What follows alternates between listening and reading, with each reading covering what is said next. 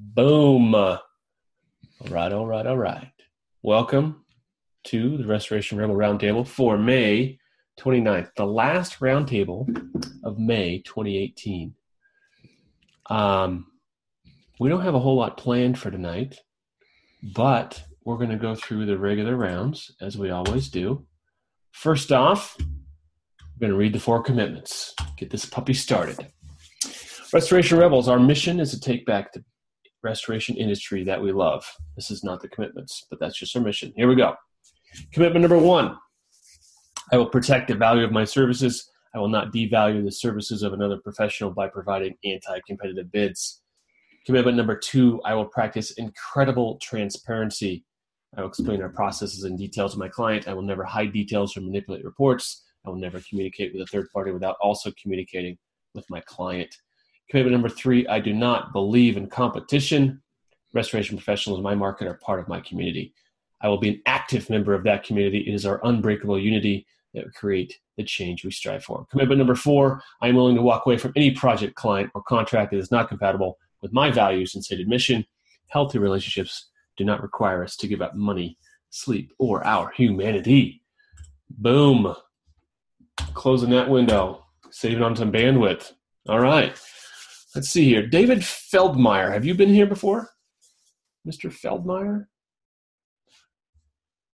I'm going to unmute you involuntarily. David, you there? You picking up? Maybe? Maybe not? All right. I'll mute you. Introduce yourself later if you ever get the power of speech back.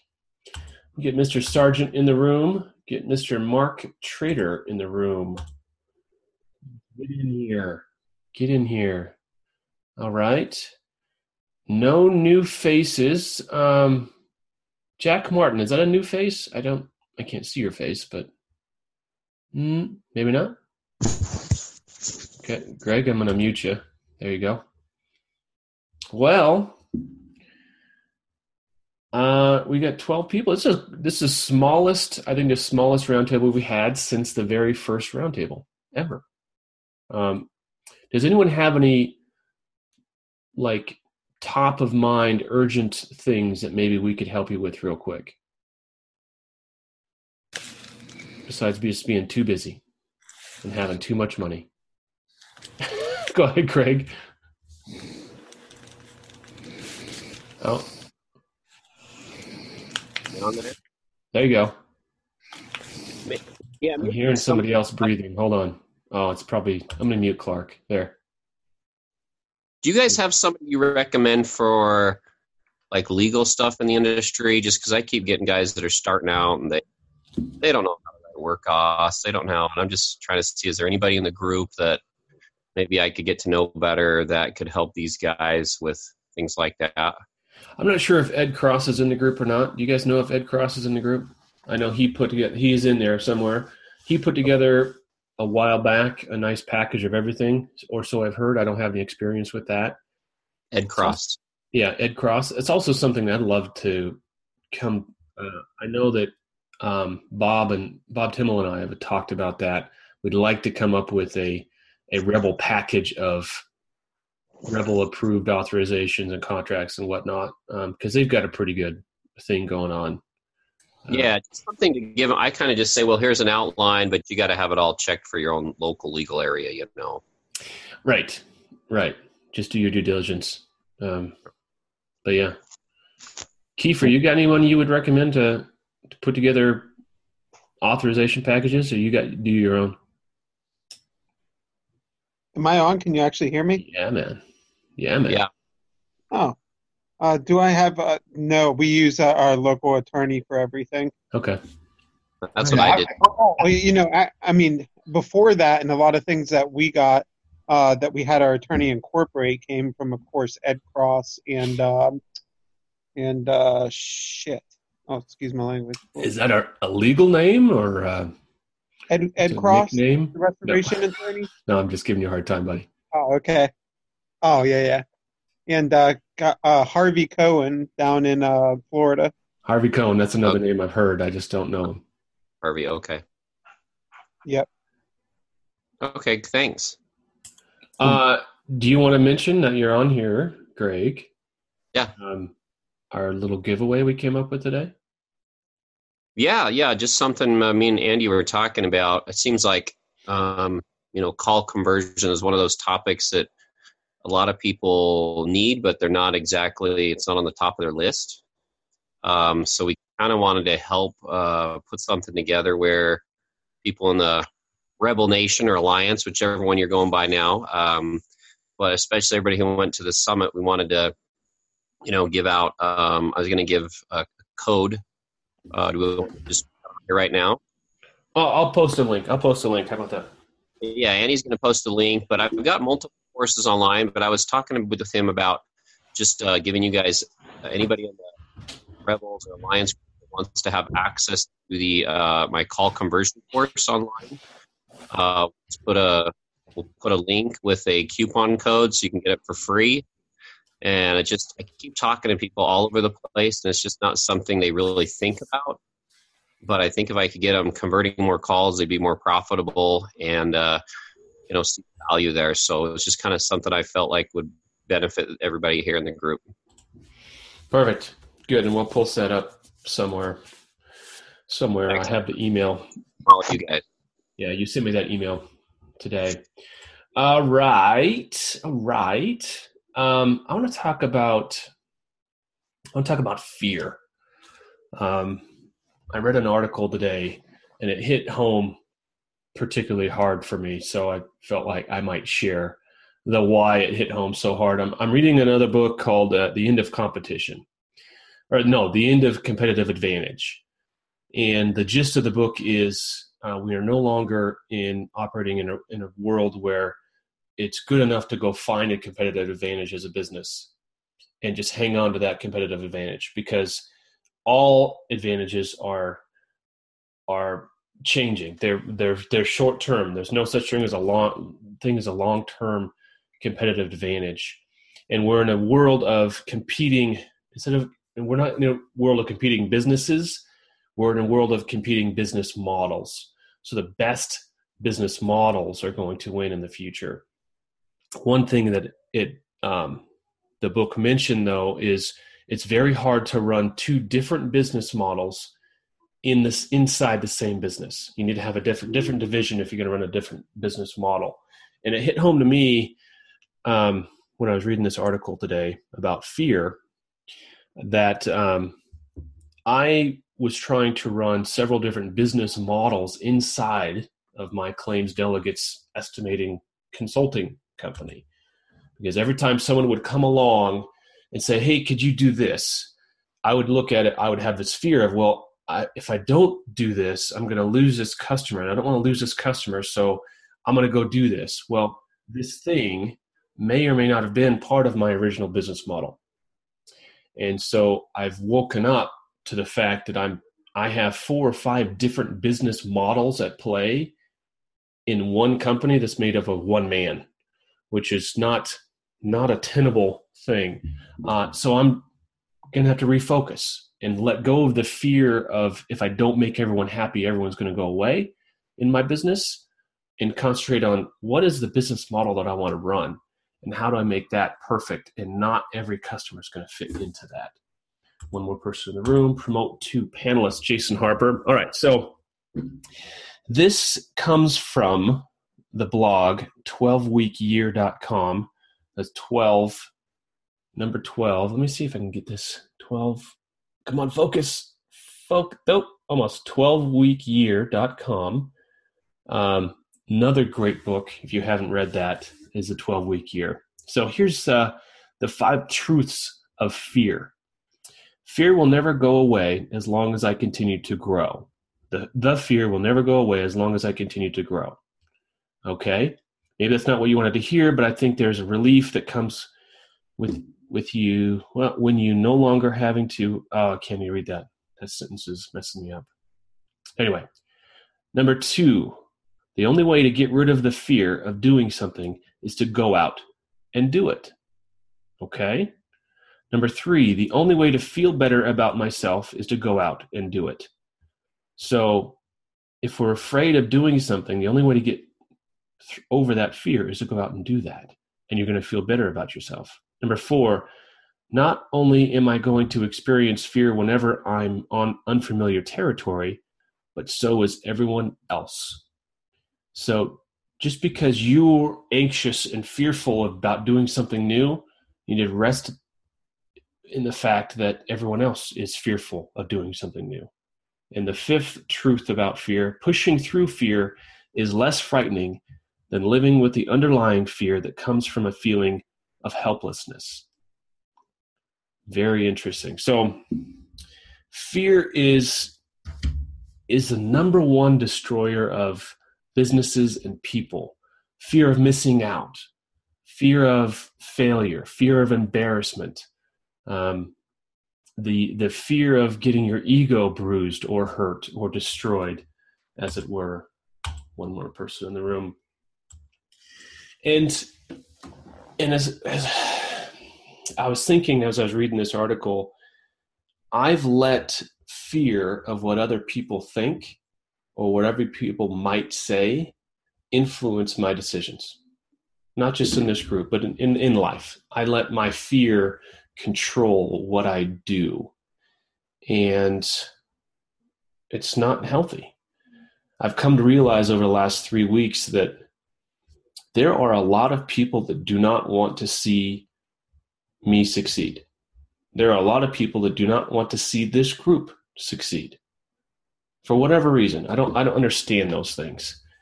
And I was having a hard time over the last couple of weeks coming to terms with the fact that there are people who actively do not want to see me succeed. So am I going to let my fear of that control me? Are you going to let your fear of whatever's holding you back control you, or are you going to work through that fear? Clark, you got something to say about that? There's a chat box here. I'm going to go to the chat here. Yeah.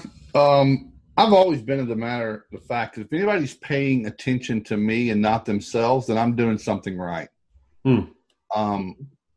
I won't say I'm evolved because I get those emotions as well, but I learned long ago that the harder I try to beat other people's Clark version of Clark, the farther away from what I think I can be, I become. Mm-hmm. I accept myself for what I am, and what I do, I try to do the best I can, but there's just no humanly possible way that you can please everybody with everything you do. There's not an actor that everyone loves. There's not a band that there's no singer that everyone loves. There's some that a lot do. But I just say, why people spend energy on trying to change others? Mm-hmm. It's always been beyond me. So I don't know where in my life I picked that up, but I don't say I don't care what others think, because I do. Right. I'm always, everyone's a customer to me. Even friends are in a way a customer. I'm trying to please, but you just can't please them all the time. So it's like you save the ones you can, and that's it. And because the ones that want your attention deserve your attention, not the ones that don't. So I didn't know you were dealing with that, and I'm sorry. And listen, I just say we're doing something right. If someone's worried about me and not their own business, they answer to somebody. Who are they letting down? So exactly. Yeah, and that's what it comes down to. It's just realizing what's that saying? Is it anger or bitterness is like taking a poison. Holding on to bitterness is like taking a poison, hoping somebody else is going to die. So the only person you're hurting, holding on to anger or resentment. I think it was resentment is what it was. You hold on to these negative emotions, and I'm going to get them. Well, you're really killing yourself on the inside, and you're not actually helping kill the other person if that's truly what you wanted to do. So negative energy only hurts yourself. I like it. Who else is here? I haven't seen Mark. I don't remember that name. Mark Treater. I'm terrible with names. Mark was at the summit. He's actually one of the squad leaders. Okay. All right. All right. I'm trying to see who all's here. I see Aaron's here, Ryan, David. Looks like we got the regular bunch. So I know Joe and I were going to talk a little bit tonight, but I do want to let some other folks talk if they have anything. Yeah, we haven't had an opportunity for a real roundtable in a while. Is there anybody here that's in Maryland that's attempting to do some of the flood work in Maryland? Probably not. They're probably all still out there on the jobs, right? Now, was it just that one town? I haven't been watching it very closely. It's actually one very small community. So it's just how the geography came together, and it just I was reading a story about it, and Robert, you can chime in if you want to. I know Robert has lived around these parts a long time, but I was reading a story from an engineer in the area that has actually started this study a few years ago. Before this happened, the same thing happened in 2016 on a smaller scale, but we're already talking about a low water table area, and the urban growth there, the construction has caused all the extra pavement and all the extra ground cover that they're taking away natural floodlands is pushing water and maneuvering it around in ways that it was never zoned or designed to be. So, I mean, basically, here we are fucking with Mother Nature again for our own good.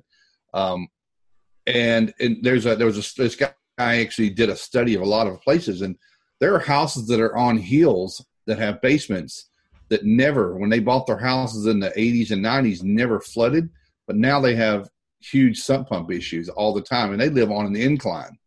So it's coming from, it's being pushed around. So they're rediverting. It's like a beaver that builds a dam. Well, he's going to build a dam, but he's going to flood people's communities and neighborhoods. And so this is happening. So the big thing is stop calling this a natural disaster, because it's not. It's actually a man-made disaster. So it's interesting what'll happen. So they're talking about some class action lawsuits against the zoning commission and the erosion control and Corps of Engineers and people that were charged with build this thing right and keep our communities and our investments safe, and they haven't done so. So, but it really is one. Main Street took the biggest hit, Robert, right? Just right there in Ellicott. Catonsville really took a beating too. There's a ton of homes and stuff that are completely destroyed there as well. I think they got actually 10 inches in Ellicott City. Got 8. But wow. In like 4 hours, right? Like a small window. Yeah, exactly. Well, it's only going to get worse, and that's not going to be the last place. Mother Nature's feeding us, making sure we know we chose the right industry to be in. Well, you want to talk about fear. Everybody talks about the fear of missing out, but I would be really afraid of mobilizing to that area, chasing a bunch of work and incurring a bunch of cost and not getting anything, or finding out that you think the TPA squeeze you for dollar amounts. Wait till you get somebody who's self-pay, that they're asking you $1,200 to rip out their entire house or leave it because somebody else will. That's the fear I have. And the population, the number of population was not, how many affected people were there? 1 million, maybe less? Oh, no. Way less than that. Yeah, way less. So, I mean, it's not a Houston. It's not a Florida hurricane. It's so narrow. Well, not only that, but it's a real sparse population, right? I mean, this isn't a metropolitan type space where there's people stacked on top of people. This is a very, very small localized event, and the local contractors, and I'm sure a national or two is going to get something, but it's a local cleanup all day long. It's definitely not worth mobilizing for unless you're already in that region. For sure. It's too small. Yeah, I'm only 2 hours away, and there's no way I'm going there. Yeah. Yeah. Nothing crawl faces. Oh, nothing but crawl spaces. I love it. Well, what do you guys want to talk about tonight? What's our campaign, Joe? Knowing your numbers, right? Numbers. So we're kind of a week ahead of June because this is technically the last week of May, but we're starting a new campaign for June, and that's numbers. Knowing your numbers. Do you really know your numbers? All your numbers. All month long, we're going to talk about numbers. some way, shape, or form, and they all relate to your bottom line. And so tonight we just kind of wanted to have an open conversation. Me and Clark are going to talk a little bit about a couple aspects of numbers, but we want to hear from the group some of your pain points. What are the pain points in your numbers? Which number in your business, whatever number it may be, right? What's your number pain point? And we'd like to see that conversation continue outside of the roundtable and into the thread of this once we post this onto Facebook. So we as a group can look at the content and identify what everyone's pain point is on whatever their number is. And just so we're clear, like the number can be any number. It could be the number of employees you have. It could be the number of profit you should have, could have, would have. It's the number of employees you need total to do X amount of volume. It's the numbers. Like everything we do is numbers in our business, right? Everything we do is logistics. If you really sit back and understand what we really do as restorers, 50% of our daily activities is logistics, right? Like that's just what it is from a real like bare perspective. And we want to talk about numbers. Like how much are you spending in fuel? Could that be better spent? Like let's talk about where your numbers are at. And ultimately we're going to get to the final discussion at the end of the month, which is the money you keep. Right? Because at the end of the day, that's what really matters. Mm-hmm. It doesn't matter what your margin is. It doesn't matter what this is and that is, your overhead and your profit and your blah, blah, blah, fucking blah, right? It's about what did you put into your bank account? Like, so by the end of this month, we're going to get to that real conversation. So I encourage everybody to pay attention this month, get to know your numbers, and we want to know your pain points. So if you got a number in your business, whatever it may be, put it in the bottom thread of this comment on Facebook and let us know so we can ingest that into the conversation moving forward over the next several weeks. But this month, it's all about your numbers. Yeah. All of them. Go ahead, Stephen. So, just looking at a new guy, right, Joe? Where would a guy who's just getting into the industry even start with focusing on his numbers? Because that's where I'm at. I've done a couple of small jobs, but it's just me and my business partner. We have nothing else. Janitorial has floated us to this point, but now we're launching out this year. We've done a couple of jobs, but where should our focus be on figuring out what is our number? What is it that we have to make on our price list in order to hit that margins that we want to make?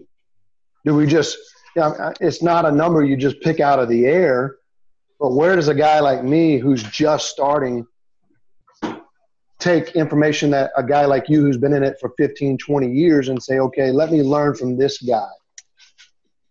And what are the main factors of me figuring out, just to start with, what are my numbers? Where should I start?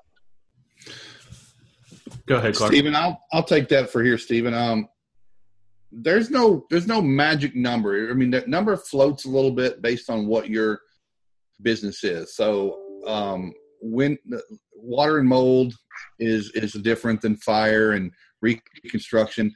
But your big benchmarks, I actually did this last week and today.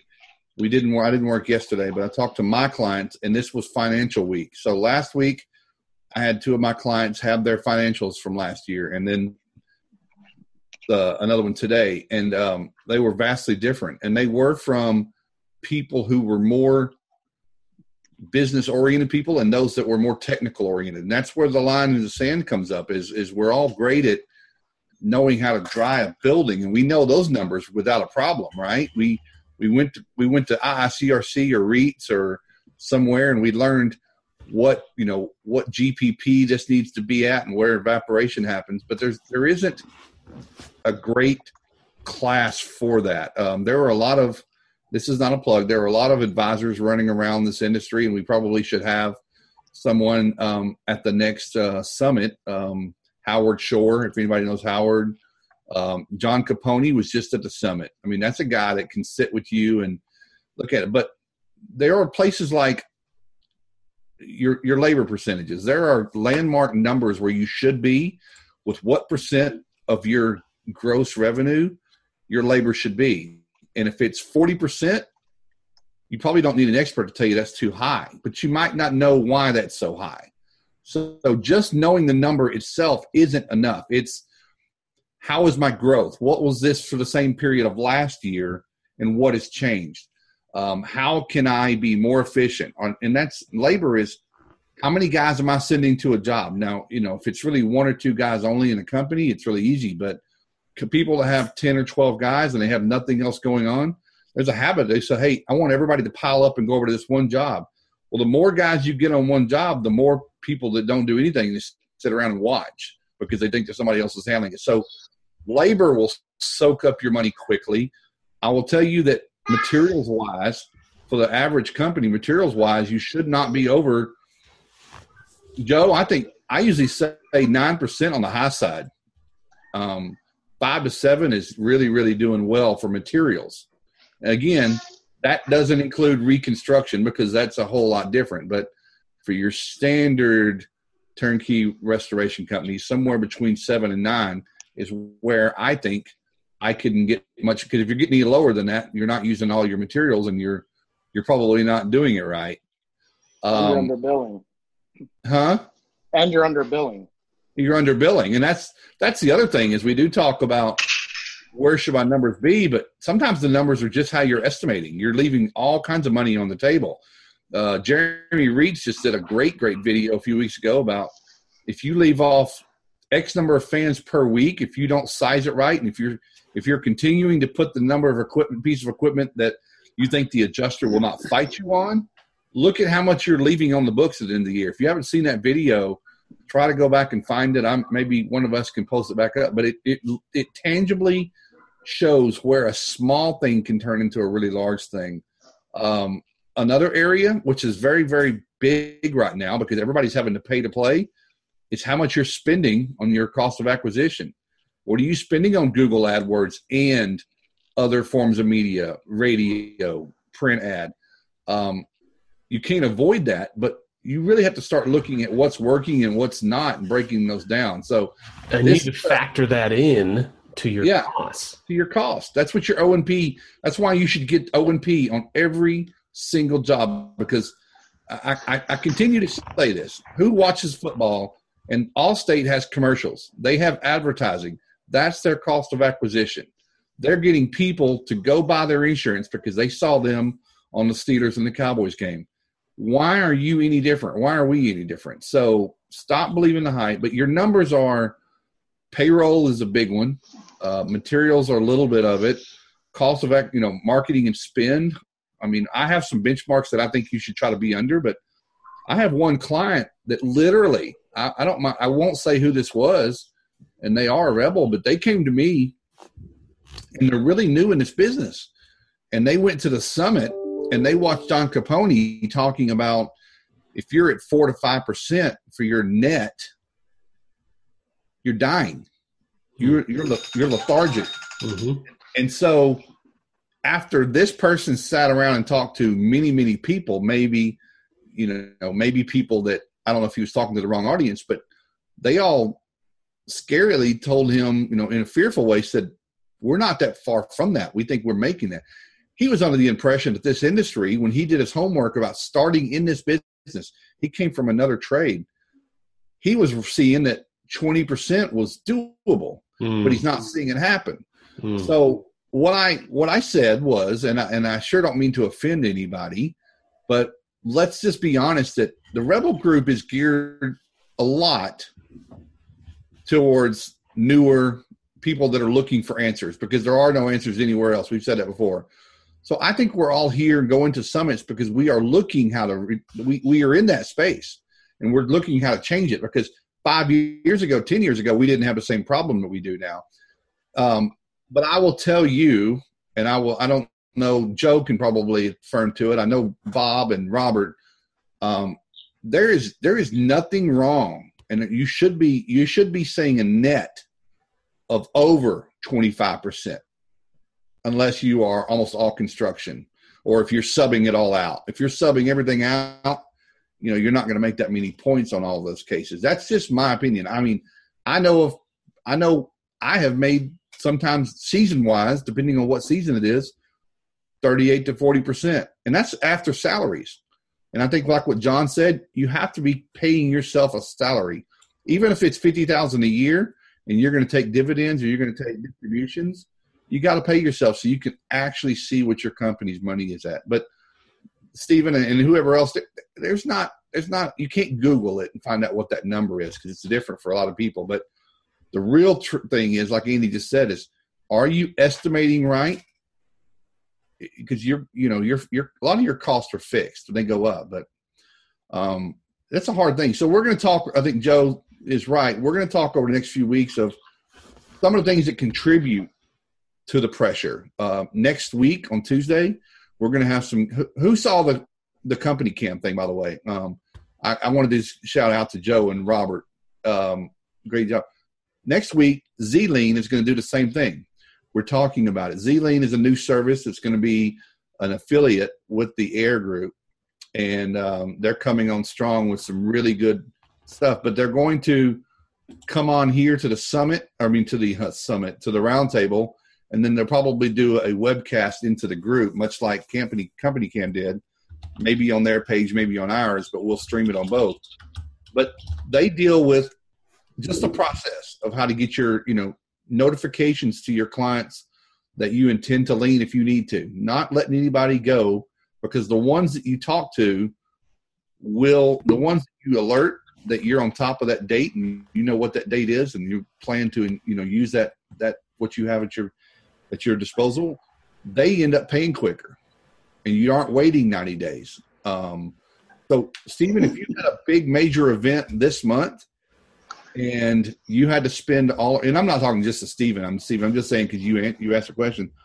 If this month of May you had a major event come through Arkansas, tornadoes, floods, you're going to spend a crap ton of money producing some jobs that you won't see the money on until well into June. Realistically, the bigger the area-wide disaster, it's going to be more like July. So your numbers for January, February, March on what your profits were make a really, really big difference on what your May, June, July are going to look like. And again, last thing I'll talk about, I have a someone that, this is not advertisement, but someone hired me to go help them close out a big claim, $300,000 job. He didn't do everything right. That's a whole different story, but it was a January job, and here we were almost in June, still trying to collect it.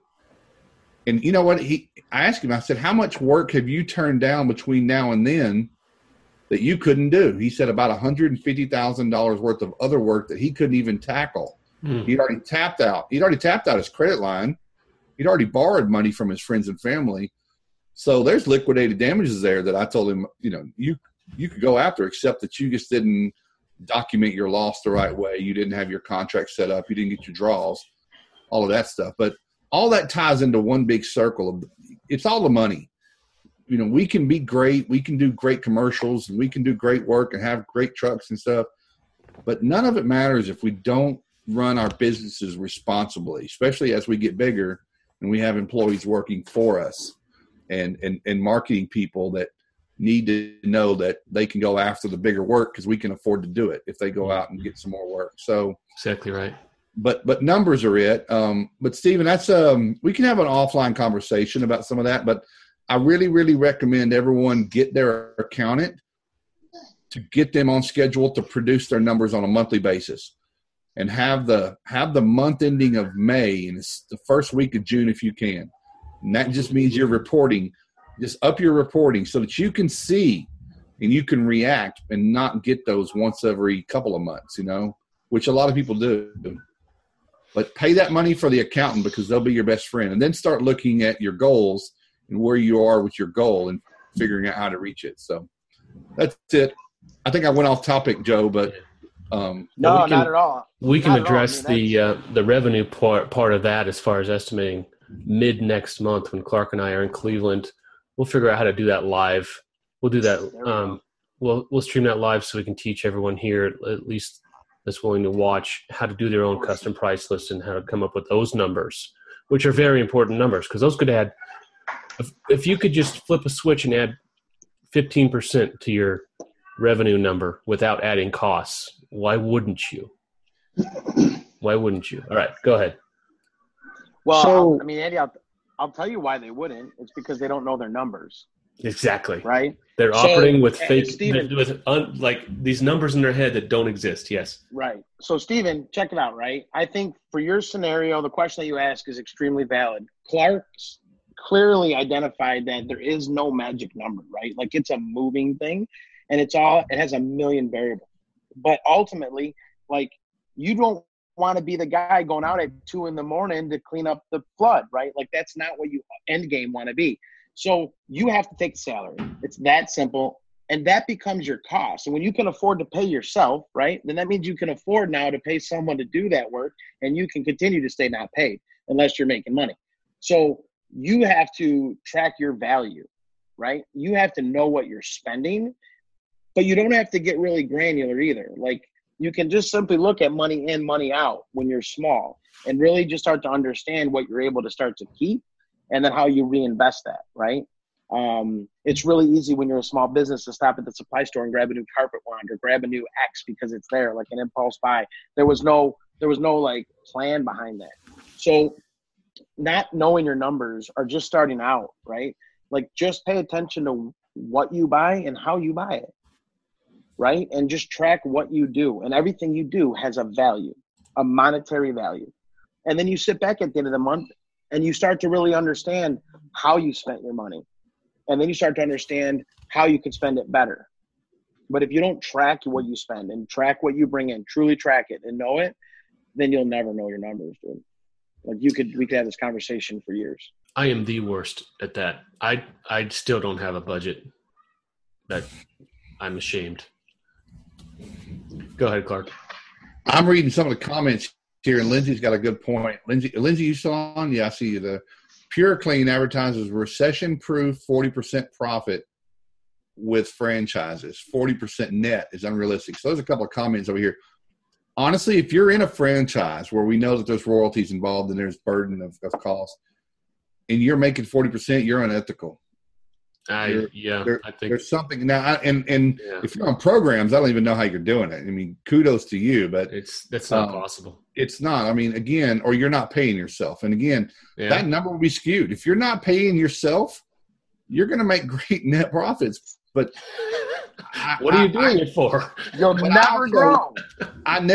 You'll never grow. I mean, again, if in small companies, if the owner if they're so small and if I own a company and I'm going out every night to do all the water damages and all day, what am I not doing in that time? I'm not growing my business. I'm not doing any sales and marketing because nobody else is because they're out there with you. And it just comes a point where you just have to, that's an investment is your salary to yourself. So, 40%, I've seen that. But again, it's just kind of a perfect storm and some things have to go right. But Lindsay's right. I do know that a lot of those franchises will almost make those profits. But the thing about that is you can't do anything about it. They can promise it. Doesn't mean it's there, right? People just sign on the dotted line, come up here and fly in for a week, and we'll show you how to run a franchise. And that's just every trade. That's every industry. I mean, you can buy a Haagen-Dazs store, and they'll tell you you'll make this profit. You will in the summer, but you won't in the winter. Yeah. So. But numbers aren't fun. That's the other thing is numbers aren't fun. They're not sexy. They're not sexy. That's not something we advertise that can get us more business. And that's where the FOMO is so bad that we're all worried about where we're going to get that next call tomorrow. That's just what occupies our mind is that fear and that what Andy opened up with, that worry that where am I going to get next week's $30,000 to cover X. And that is a real fear, but it causes us to not spend the effort and time to really sit down and set the goal and the budget. And I think Joe said a while ago, listen, I know Rebels here to still buy their supplies mainly from Home Depot and Grainger. Has anybody ever done an RFP for all the supplies between the major national guys and said, price out these 42 items. I want to put them all side by side and look at what I've been paying. And you're going about, well, there's 3%. There's 6% right there. And not including the time of your crew going to get those items and then taking the detour and going to get lottery tickets, hitting Starbucks, going by and see Boo-Boo. I mean, that's just a whole suck of a whole bunch of money that you can't even track. Can't even track it. And it's gone. It's gone. Gone, baby. Guys, what I mentioned earlier, right? Logistics. What Clark just touched on was the logistics of acquisition of materials that we have to cost out, right? That's a logistical conversation, bidding them against each other to establish a better pricing. Anybody who's done, really large work we've been forced to like have that conversation and work with people that understand that. But numbers, they're not sexy, but by the end of the month, I hope that we all appreciate them more, much like we can appreciate everything else. Well, you know what, Joe? This might run into 2 months. It might. This might run into 2 months. We may uncover something and decide to go another month into another area. And I really want people to ask every question. Again, this is an area. What happened? Greg Sargent's going to show us something. He's probably got some numbers for us. We're going to school. But yeah, Clark, I want everybody to comment in this thread on Facebook once Andy puts it up there. What number is their pain point? Yeah, and let's start that. And forget the judgment. Don't worry about the judgment. Don't worry about that. Just worry about your damn number. That's bigger than your pride for not knowing what you're doing. Because you know what? None of us know everything. Period. What's Greg going to show us? We're going to go to school? I think he just pushed the wrong button, it looks like. Oh, man, I was getting excited. Now he's talking. Now he's speaking. It's Charlie Chaplin over there. I can't hear him. Wah, wah, wah, wah, wah. Now, one thing I do want to caution everybody with, right? We just opened up Pandora's box to put your number out there with a comment in this thread because we want to understand your pain. But if anybody starts putting comments in about like your margin, right, the percentage of profit, let me explain one thing really simple to you. That's the last number that you actually get to figure out once all your other numbers are correct. Mm-hmm. So let's skip that whole conversation of I make 30% on water, I make 80% on water, like all over the country, a million variables. It's not the conversation. It's all the numbers that lead up to that. It really is. Okay, just kind of a forethought in the comment section before they run rampant. Absolutely. Greg, did you have something to share, or you just hit the wrong button? I was trying to write on the whiteboard and hit something else. I'm still learning this thing. But yeah, years ago when I was running my QuickBooks out of the shoebox is what they would call it at the end of the year. When I first started, you take your shoebox to the accountant. And I hired a manager guy, and he said, you're like in a car driving down the freeway at 65 miles an hour looking in your rearview mirror. And that's always stuck with me. Like you guys said, you should have your accountant doing your numbers every month. You should know them the first week of the next month at least, because if not, just picture yourself driving down in a rearview, looking through your rearview mirror. So I love numbers. So. Yeah, you're exactly right. We've got to have a realistic version of what is actually happening in as real a time as we can get. I've worked for companies that at any moment in time, my manager could look at the number and look at trajectories and look at where the line was going. And in a mid-month, he could call and say, you know what, this number right here, I'm not liking this indicator. Let's do something about it. And we were able to get out ahead of things because they saw the trends. But if you're working on a 12 months at a time, you're not going to see any trends. You're all in the rearview mirror. Will there be some value? I could create this. So we didn't call them dashboards. We actually figured out that dashboard is the wrong word. We call it windshield because the dashboard means you're looking down at the dash. You don't see where you're going. Windshield is your KPI to where you have everything visible, but you can still watch where you're going. And we tracked everything. It's like baseball. I mean, in real time, it's a little bit of extra work, but and you share it with your team. So if you have a manager and a production manager or an ops manager, make them report the sales and the numbers to you because it's in their face. They are accountable. They're actually the ones reporting these lackluster numbers. And then you can say, well, wait a minute. That's not what we budgeted. Why are we over budget? Blah, blah, blah, and make them tell you. So, but there's some templates, and I don't know, for those that don't have accountants, maybe, Joe, I've got a couple of them. Maybe we just create a blank P&L, and everyone needs to put their own numbers in there. I mean, but they got to be real honest with themselves. And I'm not talking publishing them, but you've got your promotional, your advertising, your COGS, and your things, and you build your own. And I mean, I could put in some benchmark numbers where you should be, and figure the Excel and lock down the formulas. Where, again, it's getting into numbers. Some people start glazing over, but you have to do it. You have to know it, and really, you get it down one time. But we could do a template for that. Go ahead, Joe. Yeah, actually, on that exact topic, right? Big shout out to the Timmels. I reached out to them in anticipation of this campaign a couple of weeks ago, and I'd asked them for a copy of their QuickBooks ledger, right? Which is known as a chart of accounts. Whether you use QuickBooks or not, a chart of accounts is actually a fundamental thing that Clark was just speaking to. I asked them if they could share that because the conversation came up in a prior Fed. So big shout out to the Timmels. Thank you for that. And what they gave us was a really good, solid chart of accounts for a restoration company.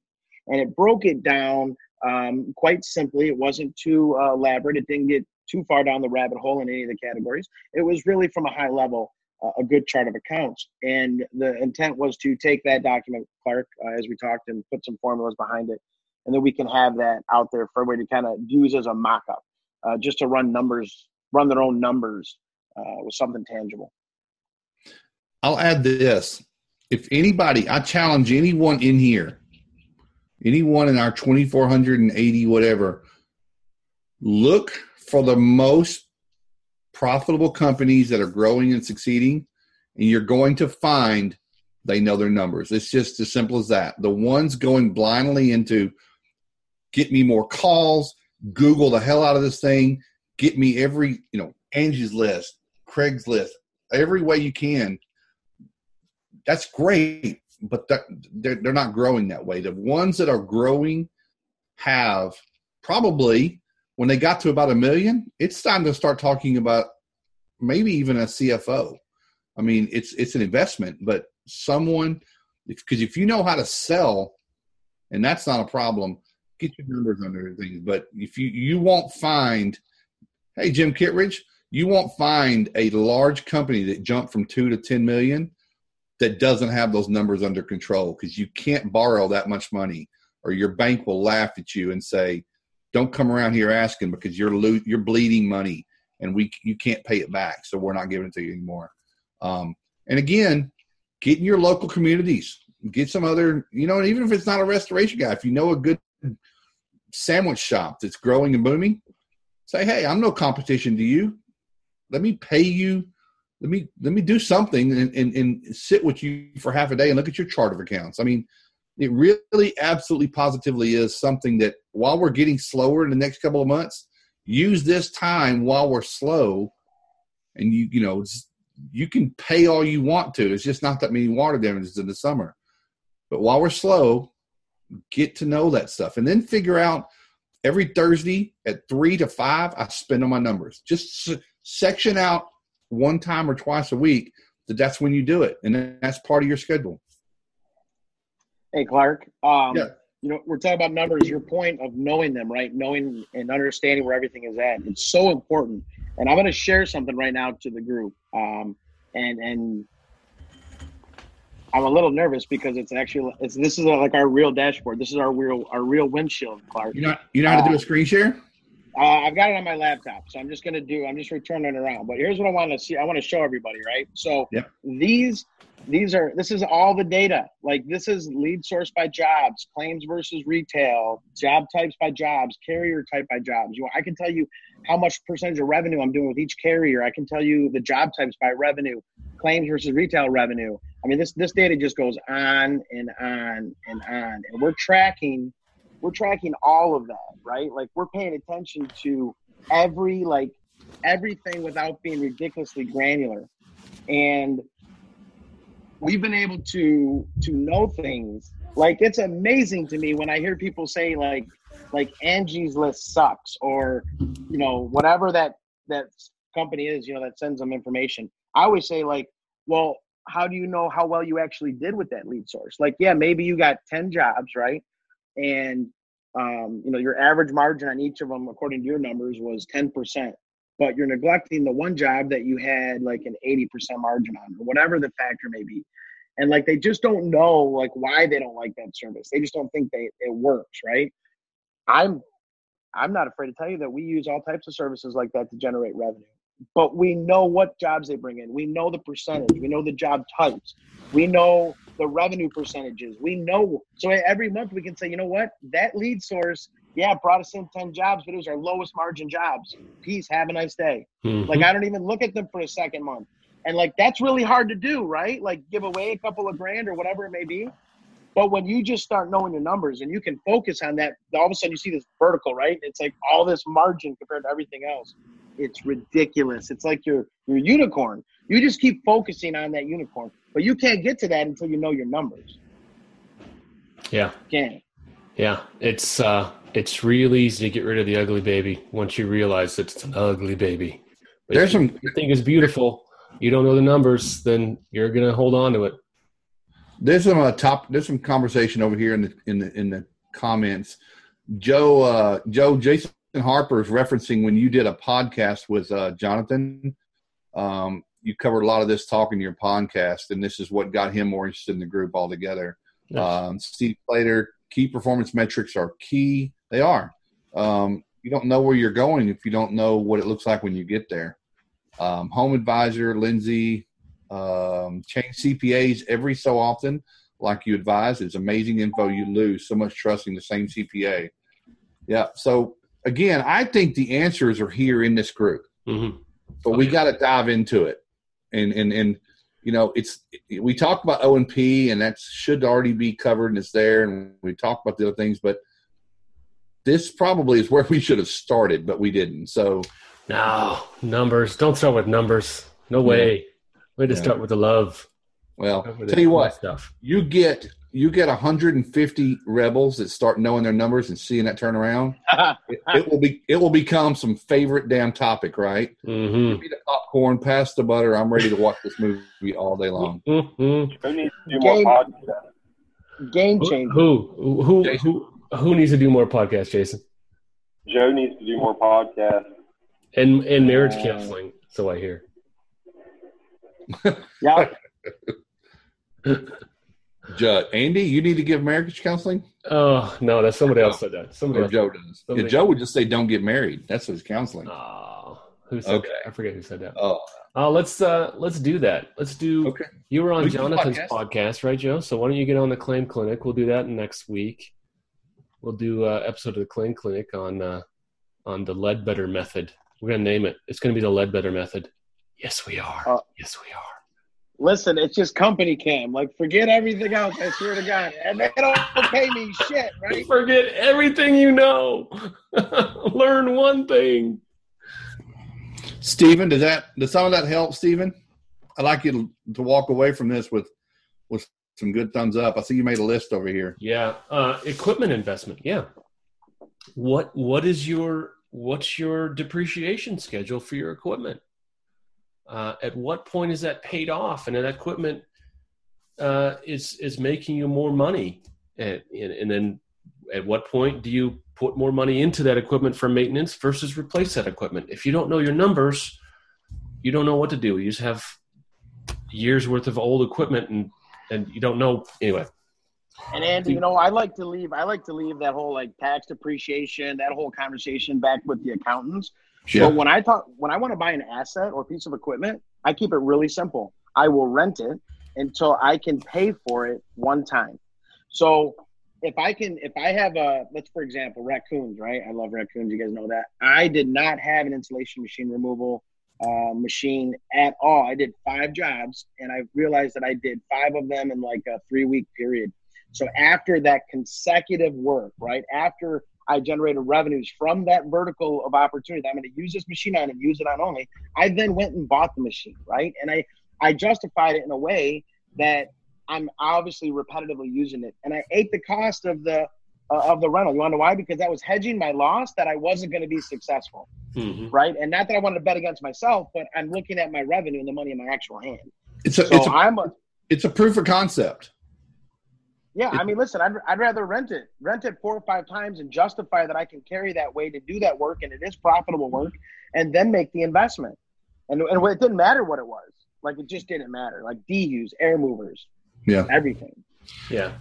I have a story on that, Joe. We at my last employer, we got big into blown insulation in attics, and we were renting the vacuums that would take the old insulation out and blow it in, just because it seemed like, I want to spend $2,500 for that piece of equipment.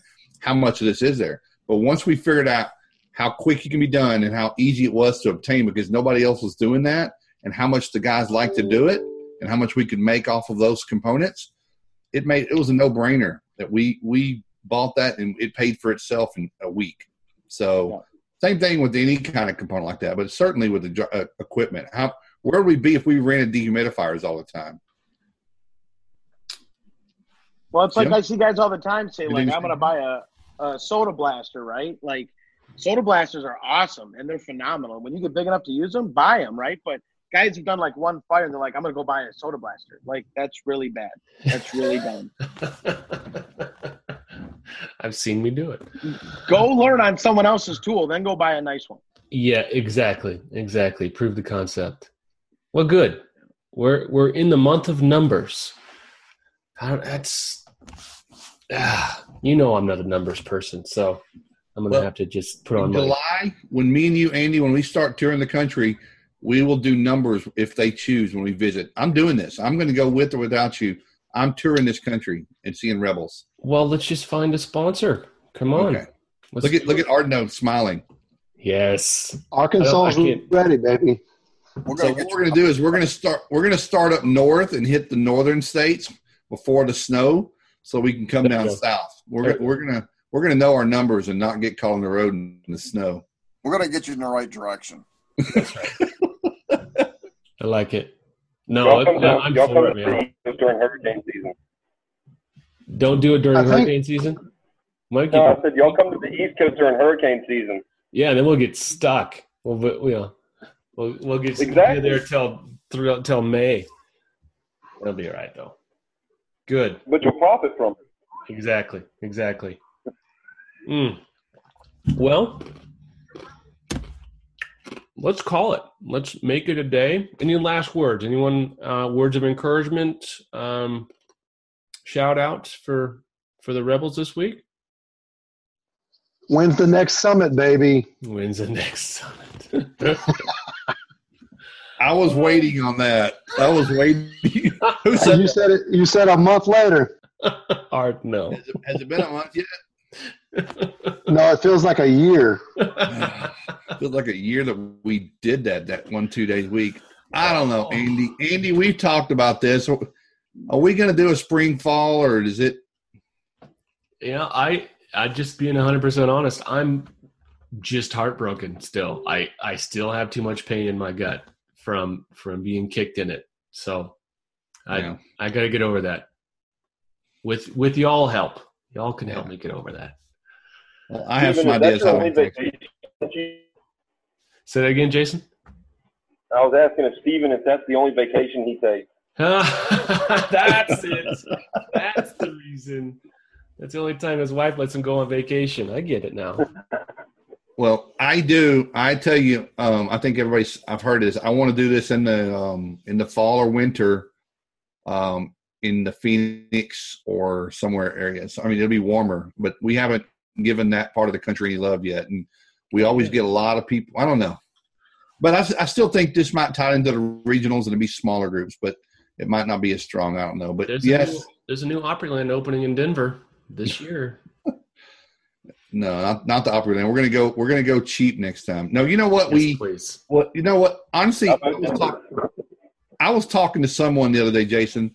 that went to summits and they went to conferences for their business, and they say we never get breakfast, lunch, and dinner. So that's where we provided too much food and cost. You know, I don't mind saying this now. We've been very transparent, and I know I eat a lot, but the cost, I didn't eat damn near enough.